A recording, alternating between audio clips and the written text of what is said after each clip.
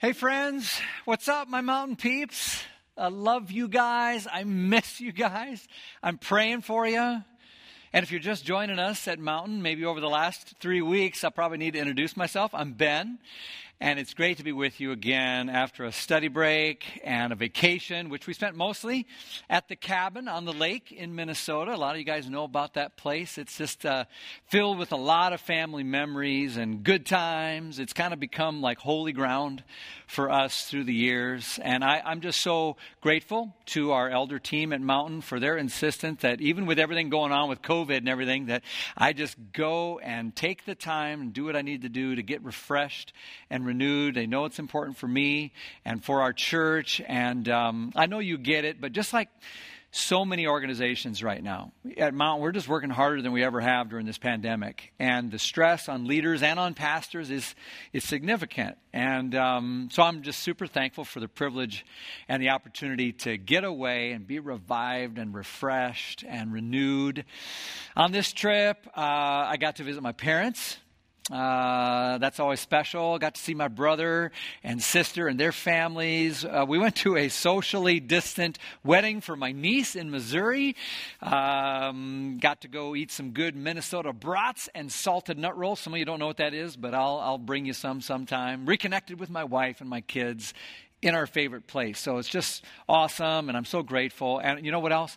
I'm so thankful for the incredible staff we have here at Mountain. They just carry things forward. We did not miss a beat. And I will confess there are periods where I tried to just unplug and stay away completely. But other times I was in touch and working a bit from there. And every time I did, I was just so impressed and thankful for the good work. And I want to just say what I think you already know, that what you have in your campus pastors and your staff team here at Mountain is off the charts, and we're just thinking blessed, and I think you know that, but I had to say it, okay? So a lot of you know, every year you hear me talk about the cabin, and I've been there every summer of my life, so it's hard not to, you know. There's at my folks' cabin, there's this fixture down by the lake, and it's an old shed. We call it the dog house. And in it we keep like boat motors and, gas cans and life jackets and tools, all kinds of stuff. Goes back, stuff that goes back to before I was born. Well, I'm in there rustling around a couple weeks ago. And I get to reminiscing, getting kind of sentimental about it, because there's stuff in there for my grandpa and my mom and dad and my childhood. And standing in the corner of that old shed was a bunch of fishing rods. And I'm looking at every one. I got a story for every one of them, And then something caught my eye. And behind those rods and reels, I saw this old bamboo pole. And I grabbed it. And I know this is going to sound weird and kind of just weirdly sentimental, but my eyes just filled with tears. It kind of took my breath away, like, because instantly my mind just flooded with emotions and memories tied to this stick, this bamboo pole. I know it probably doesn't look like anything to you, and it's really not. But I had not seen it in decades. But the flood of memories was being triggered by all this stuff pouring back from my childhood as I held this thing in my hand. A lot of it had to do with my cousin Phil. Phil was like a brother to me. We spent the whole summer together, all my childhood. And then we went off to college together, and then we went into ministry together, and then he died of cancer a few years ago. But when we were kids, like 8, 10 years old, we each had these bamboo poles, and they were our spears and our swords and our rifles, and we carried these stupid poles everywhere. I remember walking down the road, kind of pushing it through the dirt, and when it went in a hole and about poked a hole in my gut, we laughed so hard. And just kind of seeing this old stick, it just made me long for him and miss him so much. And long for all kinds of things. I couldn't explain it. I can't explain it to you now. I'll probably get emotional explaining it to you. It's just like a whole flood of stuff came up. Like for family and for togetherness. You ever had a moment like that where it just created a deep longing in you for family and togetherness? All of a sudden I was remembering how I would go to bed, sleep, take a nap on the day bed, and all the water would drain out of my ears and there'd be a big puddle on the pillow because I've been swimming in the lake all afternoon. And then laughing with family around the campfire at night, roasting marshmallows, swatting mosquitoes, counting the bats overhead, and the time that my cousin Margot got one of those bats stuck in her hair. So my grandpa, my grandma, they're gone now. They're with the Lord. And my mom and my dad, they didn't make the trip up north to the cabin because of COVID. First time since 1941. I think all that was just sinking in and standing there in that old shed. I don't think I was just longing for my childhood. It was like a longing for something so much deeper, for like just a fundamental human longing for togetherness and for reunion and belonging, for love, for home. The thing we long for the most, that we look for in family, whether it's a good family or bad family, is a reunion that can only be found in God. A God who describes himself in Scripture as a father, not a bad father like some of us had, or abusive or absentee or self-consumed father, but a good father. That's something we all long for, because God has placed that inside of us too. This longing for togetherness and relationship, something that feels like home. And the reason we have all that is because God made us that way. And he tends that those longings would draw us to himself. And so some of us were spending a lot of time trying to fulfill all those longings in a boyfriend or your BFF or your grandchildren. But as good as human love can be, as good as memories can be, those are just appetizers to make us hungry for the thing that we really are trying to come home to, and that's God. I want to talk about that with you today. The longings for a sense of belonging, which is possible through a reunion with your Heavenly Father. Do you know that all your longings for reunion, some of those strange sentimental moments you've had like I've had, where you want to bring people together, or the way you feel during a Hallmark movie, or when the hero overcomes obstacles and rescues the Lord, the reason that resonates is because it's connected to the deep longings that God put inside of you. A great life. We're talking about a great life. A great life wants to go home and knows that that home is found in God. So we've been working our way through the story of Joseph's life. And we've been learning that there's a lot we can gain from watching Joseph's life about our own life and having a great life. We've come to the place in the story now, in Joseph's life story, where he'll finally have a reunion with his father too. Now, we got to do a quick review, so strap on. Here we go. Joseph, he's the precious favorite son of Jacob, who lives in Canaan with a bunch of older brothers who are pretty tired of him being daddy's boy, right? So Joseph has this dream that features his brothers bowing down to him, and he makes the dumb mistake of telling his brothers about it, which totally ticks them off, and they think, yeah, that's really cool, little bro. Why don't you come with us? And the next thing you know, Joseph is thrown into a pit, and he's abandoned, and he's sold into slavery, and he's dragged to Egypt. And the brothers make up a story, told their father Jacob, hey, Joseph's dead, and Jacob is crushed with grief.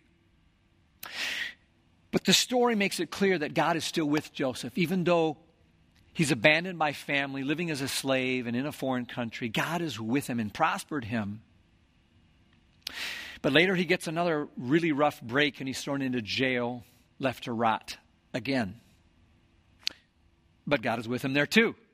And God opened the door on that jail and opened the door on his future. And he gets out and he finds favor again, so much so that Joseph becomes Pharaoh's right-hand man, the prime minister over all of Egypt, in charge of saving grain during years of abundance in order to dispense it wisely to the whole world during the years of grueling famine. Now, Joseph's brothers back in Canaan, they've long forgotten about Joseph. You know, they left him for dead. But ironically, they find themselves journeying all the way to Canaan, from Canaan to Egypt in search of food. And of course, that brings them before the prime minister, who last week, Kirk reminded us, we saw reveal his identity to his brothers in a very poignant moment. And they were blown away and scared to death, sure that when they discover it's Joseph, oh my goodness, they're sure that, this is the guy they sold off and told, said, hey, have a great life. They were sure that they were going to be taken advantage of by Joseph now that he's in all of his power. Well, Joseph was told, hey, have a great life. Well, guess what? He did have a great life, but not because of the way that we usually think of it, money, power, influence, this kind of thing, but because he had integrity and grace, and instead of choosing bitterness and revenge, he forgives his brothers, he reconciles with his family, and he says, you know what? God did all this. God was at work all the while. One of the big keys to a great life. Through all the crazy plot twists of life, when you got things coming at you that you never saw coming, you remember God is at work in all things for the good of those who love him and are called according to his purpose. That's a good word for some of us right now. Because people like us who are trying to survive 2020 and COVID and school stuff and job stuff and disruption like nothing we've ever seen in our lifetime. When everything's upside down and backwards and seems crazy, you remember God is still at work. And in his providence, and he's working his purposes, and they'll never be thwarted, no matter what things look like or what's going around you at the time. So we bring everything to a close today with one more, maybe the most important key to having a great life, and it has to do with this reunion thing we're talking about. If you remember, the whole kind of story begins seeing this deep, tender love between the father, Jacob, and his son, Joseph, symbolized by dad wrapping up Joseph in that coat of many colors. But then Joseph is jerked away from his father by his brothers and sold into slavery. The coat's covered in blood, shown as a part of the lie, and he's given up for dead. And through the providence of God, of course, he ascends, as we've said, becomes his prime minister, and all the brothers are bowing down. Last week, Kurt showed us that moment where they have the big reunion and everyone comes together. But now we come full circle. Because the same brothers who had acted cruelly by taking Joseph away from his father Jacob and sending him off to Egypt are now sent home from Egypt in order to bring their father Jacob back to Joseph so they can all be together again in this incredible family reunion. Basically, the reunion with his brothers has been great, but it's not enough. It's not complete, because the deep desire of Joseph's heart is to see his father again and to bring the family together so he can provide for them. Now, Pharaoh hears about it, and he says to Joseph, I love the idea. I'll help you do it. And he says, tell your brothers to go back home to the land of Canaan, get your dad, Jacob, and bring him back here to live in Egypt, and we'll take care of all of them. We'll give them the best of the best. And he gives them a bunch of family clothes and fancy stuff to wear and donkeys loaded with gifts for Jacob and supplies for their journey, a bunch of royal wagons to bring all their family and all their stuff back. So you can see how highly Pharaoh must have thought of Joseph to treat his family that way. Verse 25 of Genesis 45 says, and they left Egypt and returned to their father Jacob in the land of Canaan. Now, you got to keep in mind here something. Jacob back home, he didn't know anything about what's going on. They hadn't been able to FaceTime him and say, hey, you're never going to believe what we found out about, Joseph's alive, he's the prime minister. No. For 25 years, he's believed his son Joseph is dead. And then he's just sent off his other sons for Egypt, and he's not sure he's going to see them again either. So you can imagine how shocked this old man is when his sons come rolling in from Egypt wearing fancy clothes. Little symbolism there. They're all wearing coats of many colors now. And loaded down with a boatload of supplies and donkeys and gifts and goods. And he's just like overjoyed and struggling to take it all in, right? He's like, he can't believe it. His sons finally grab him by the shoulders and give him the news. Verse 26, Joseph is still alive. And he's the governor in Egypt. And Jacob, the Bible says, in kind of typical understated fashion, Jacob was stunned at the news. He could not believe it. Sometimes your brain just can't absorb something. It's like, wait, what? Some translations say his heart fainted. Like maybe he had a mild coronary. Because in his mind, he buried Joseph years ago, given him up for dead, and never thought he'd see him again. And now you're telling me my precious son is alive and ruling in Egypt? He cannot believe it, because these guys, remember now, they've lied to him before about Joseph being dead, and Jacob believed him. Now, 25 years later, they're telling him the truth about Joseph being alive, and he doesn't believe them. But they just kept insisting, like, no, Dad, for real. And he keeps looking at their fancy clothes and all supplies and the wagons and the gifts and all that, and he's finally convinced, and it says his spirit is revived. Verse 28, then Jacob exclaimed, it must be true. My son Joseph is alive.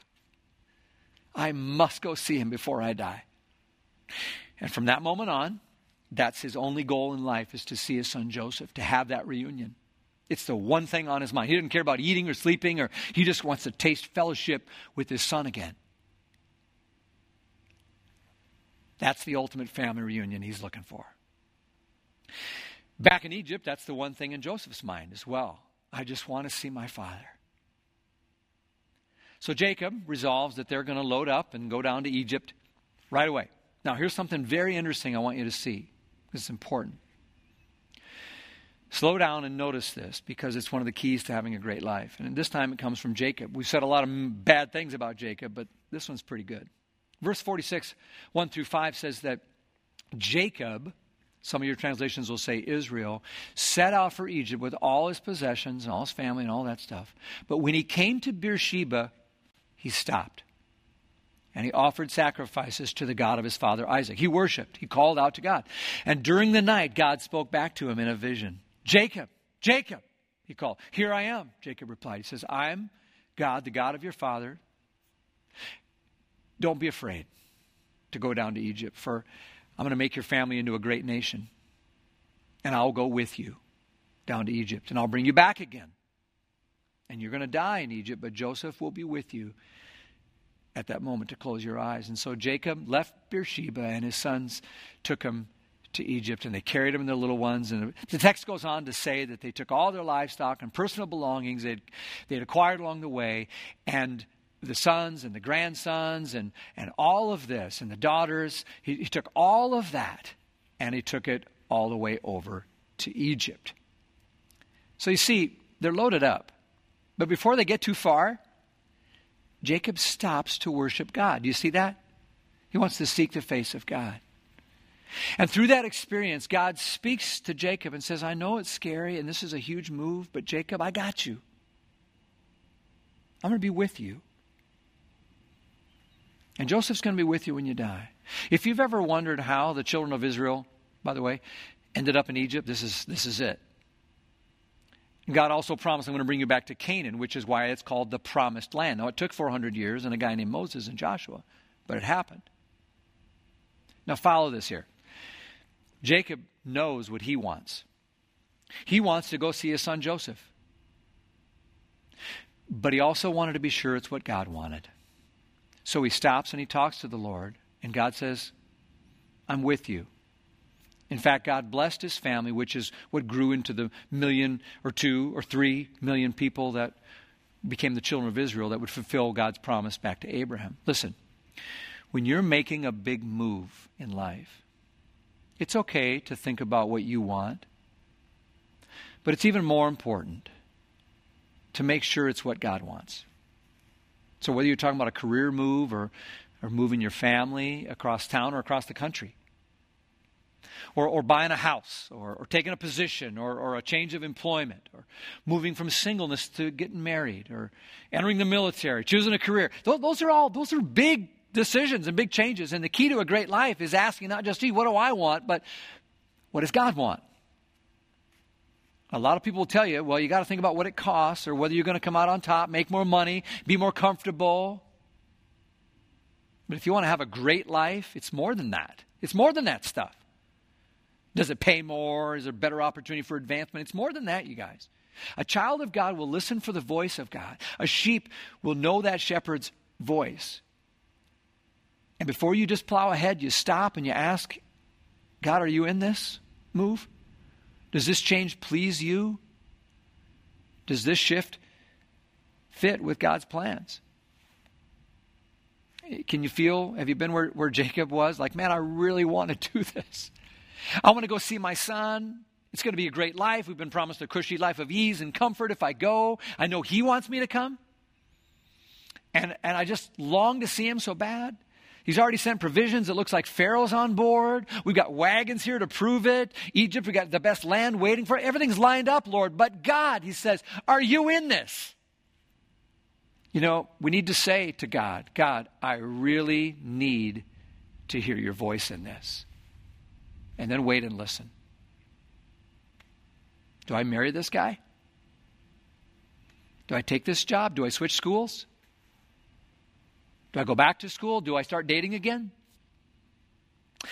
Take it to the Lord. Do we spend a bunch of money on this pool, this renovation project, this investment, this business venture? You know, even decisions like, do we enter into club sports? someone is going to come live with you or not. The Bible says in Colossians 3:17, whatever you do, do it all in the name of the Lord Jesus. Because God cares about that little stuff. And a great life isn't about doing whatever you want. It's about, not just asking God to bless it, but you doing it with God and getting God's blessing and favor on the front end. Now, before Jacob ran over to Egypt and made this big move, he stopped and worshiped and called on God because he wanted what God wanted more than what he wanted. Okay? Have you ever made a decision based on what you wanted, but after a while you realize God couldn't bless it? I have. I've done that. Let me ask you a question. Are you honoring God in your decisions? Do you think not only of what you want, but what God really wants? Because here's the deal. I know a lot of you have some pretty big decisions to make. And I just want to encourage you to do what Jacob did. Before you rush into it, stop and pray about it. Seek God's face. Think it over. Let the Spirit of God speak to your spirit and get a sense of confirmation and peace before you move. And if you don't have it, then have the courage to step back and change course. Like Moses said one time in Exodus, God, if your presence doesn't go with me, I don't want to go. If you're not in this, I don't want to do it. And that was Jacob's viewpoint. God said go. And that's the key to a great life. Fellowship, relationship with God in every decision. And you got to ask him on the front end. So now, back to our story, the table is set for the great earthly reunion of Joseph with his father, Jacob. Well, you can imagine these guys come rolling in to Egypt. Must have been quite a sight. Jacob and the family riding in there, their eyes bugging out, looking at all the big sights, the pyramids, the architecture, all the classy big cities, these little hillbillies from Canaan. But they knew God was with them and they were going to have a reunion. That's all that mattered. And then finally we get to the big moment. And Jacob and the brothers come in from Egypt. And there's this beautiful, beautiful moment. Joseph jumps in a chariot and he hurries out to meet them a long ways off. And the Bible says in verse 29 that Joseph prepared his chariots, traveled out to meet his father Jacob. And when Joseph arrived, he embraced his father and wept, holding him for a long time. He falls on his father's neck and they just hold each other and weep for the 25 years of sorrow, separation and regret and questions mended in a moment. My own dad is about 92 years old, and when I hug him now, I can feel the bones in his back. Bones that used to be covered with muscle and tissue, and I'm gentle with him. But even though he's more physically frail than I now, there's a part of me that realizes in that moment I'm still just his son, his little boy that he raised. And in that moment when Joseph hugs his dad's neck, he's not the prime minister of Egypt. He's a sobbing little boy, a precious child. Can you see it? Some moments there's just no words for. Charles Swindoll says there's two men standing and staring at each other, weeping one moment and laughing the next. It's an incredible moment when all the longings of the years are fulfilled in a reunion. Verse 30, finally, Jacob said to Joseph, now I'm ready to die, since I've seen your face again, and I know that you're alive. That reunion and regathering of relationship, where Joseph met his father, it really connects our heart. And it's the same reason I started to cry in that shed when I was holding this old bamboo pole. Because God put those longings inside of us for relationship and belonging, for reunion and coming home to our Father. That's what Jesus was teaching. It's what he was stirring up inside of us when he told about a son who told his father, hey, I want my inheritance. Give me my freedom so I can leave you and go do what I want to do and get on with my life. And his father turned over the money, and the boy set off in what he thought was going to be this awesome life, but it turned out to be a very destructive path. And when the money ran out, just like Joseph, he ended up in a pit, eating slop with a bunch of hogs. And like Joseph, he ended up being a slave to his circumstances. And he came to his senses finally. And the longings in that boy, Jesus said, kicked in. He had a standing in the shed moment where he wanted to just go home, go back, reunion, relationship. But he thought it's too late. It's all over. I know a lot of you feel the same way. I know your stories. I've listened to you. All this talk about coming home to God, walking closer with Him, getting real with Him, praying, seeking His face. It all seems like it's too late, like too far away. Like it's been too many years or too many hurdles, too many mistakes you've made. I hope you hear the good news today. It's never too late for a reunion with your Father. In that story that Jesus told, that boy, he finally comes home. He says, I got to try. And verse 20 says, he returned to his father, and while he was still a long way off, his father saw him coming. And filled with love and compassion, he ran to his son and embraced him and kissed him. That sound familiar? It probably sounds familiar because it's not just a memory of what happened with Jacob and Joseph. It's a picture of what God says will happen with you. And that father in the story Jesus told said, bring the finest robe. There's a robe again. And he's going to return this one to a precious child. Verse 23 says, we got to celebrate with a feast for this son that was dead. I thought he was dead, and now he's returned to life. He was lost, but now he's found. So let the party begin. You have a sense of how powerful that kind of moment can be? That's something every one of us longs for, to come home to a place where we fear we're not worthy, but find to our surprise that we're welcomed, we're embraced, we're loved, we're welcomed so much, and someone's overjoyed to see us and welcome us. Do you know that that's God's number one goal for your life, that you would come home like that?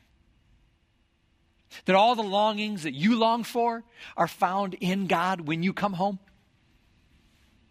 Some of us have been playing at our faith, not really walking with God at all. You haven't been listening to the voice of the Lord. You're going through the motions of religiosity, maybe, living life on your own. Or maybe for some of you, social distancing has kind of delivered a blow to your faith, and now you find yourself distant from God as well, like Joseph in a far-off land. Maybe you've been gone for years. I don't know. Maybe in your mind, you figure you're dead to Him, and He's given up on you. Or maybe, like the son in the story, you've just turned your back on God. And it's your fault. And the life you're living isn't fulfilling, and you know it's not the great life you'd hoped for. If you want to have a great life, my friend, listen, come home. That's how you fulfill the longings that you have for belonging and love, for connection. You just come home. My prayer for this message, my first one back, was that God's word would convict you and God's Spirit would prompt you, and that someone would come home. Stop playing around. Wake up. Come to your senses. And turn your heart to the Father. If you don't follow me on social media, and you didn't already know, we're one of those families that caved in and got a COVID dog. All right? So, Larry. Governor Larry Hogan was making all these announcements that were dramatically changing our lives. So when we got a puppy, we knew he would change our lives. So, of course, we named him, what else? Larry, right?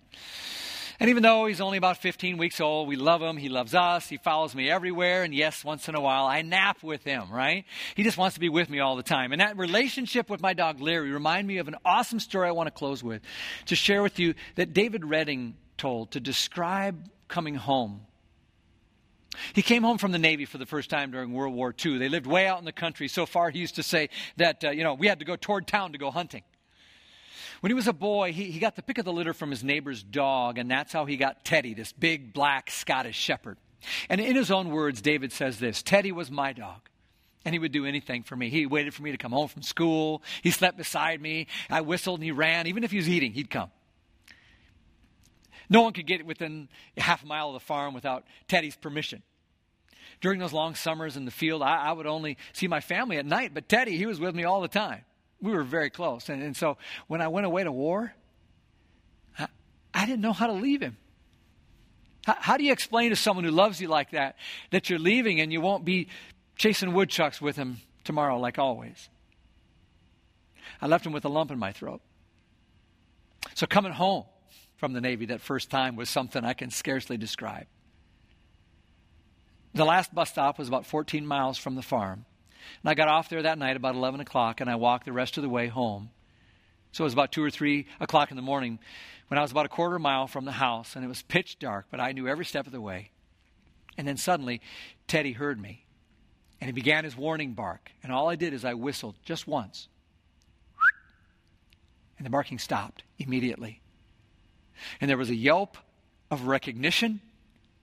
And I knew that a big black form was hurtling toward me in the dark.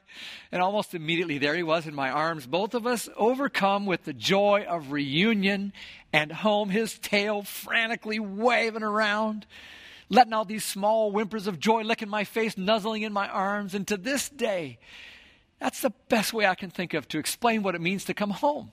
To be so loved where it doesn't matter how long you were gone or where you were or what you did, but to finally find your way back where you belong and you're welcomed home. My friend, God has given us a longing for that kind of moment. And it's so much more than about a boy and his dog or memories of a cabin. God has promised us that every child of God who trusts him through Christ will one day come home to a waiting Father, a welcoming, loving Father. Every believer in Jesus will be part of the ultimate family reunion, a reunion of relationship that will fulfill the deepest longings of our hearts. And finally, we will be home. Are you ready to meet your Father? Because you will. At the end of your life, you will meet the Lord. I know a lot of us are distracted and a lot of us are distressed right now because of the current disruption to our lives. There's a lot to be anxious and worried about. So I think the words of Jesus are important here because he spoke some words to friends who were also distracted and distressed in a time of disruption of their own. John 14, he said, "Don't let your hearts be troubled." You trust God, don't you? Well, trust me, he says. Because there's plenty of room for you in my Father's home. And if it weren't so, what I've told you, I'm on my way to get a room ready for you. And if I'm on my way to get your room ready, I'll come back and get you so you can live where I live. That's Jesus' promise of an ultimate family reunion. We're finally with the Lord, knowing that we'll see the Father again. You know, once he knew, Joseph, that his father was alive and that meeting him could happen soon, that's all he could think about, and it changed his outlook on life. But he lived most of his life not knowing about that. But do you realize you can live your entire life knowing beyond a shadow of a doubt that you will meet your Father one day? That's the great, confident hope of every child of God. Can you see that moment when you stand before Jesus, weeping one moment and laughing the next? All the past is past, and all that lies before you is an unending future. And in that moment, you won't be an IT specialist or a barista or a checkout clerk or a police officer or school teacher. In that moment, you'll just be his beloved child. We used to sing a song that says, what a day of rejoicing that will be when we all see Jesus. So, friend, don't have to fear that day. You can come to your senses and turn your heart toward home today. As 1 Thessalonians 4 says, the Lord himself is going to come down, and there's going to be a shout of an archangel and a trumpet call, and we're going to meet the Lord. And verse 17 says, we'll be with him forever. Wow. And then it says, encourage one another with these words. That's what I wanted to do today, is encourage you. Doesn't matter how crazy life seems, how stressed or upside down everything is in your world, I don't know, that you can have a great life. Even with family problems and people who do you wrong and temptation, all that stuff. But you can have a great life also because you can live with the confident assurance that one day you're going to go home and you're going to meet your Father. So I want to encourage you also that if you confess your faith in Jesus right now and you say, I believe that you are the Son of God. You are the way, the truth, and the great life. You are what I'm really longing for when I'm lonely or sentimental. God, what I truly am longing for is you. If you declare that with your lips, Jesus, I need you. God, I trust you. Spirit, I want you in my life. You can live every day of your life with the confident assurance that no matter what happens, God is at work in all things. And what was meant for evil, God will use for good. And you can have a great life, a truly great life, and a life that's great, not just because this life was great, but because you know that no matter what's going on here, one day you'll be part of an incredible reunion with the one who loves you perfectly. Will you pray with me? Lord Jesus, we open our hearts to you right now. We confess to you that we've lived far away from you, some of us for a very long time.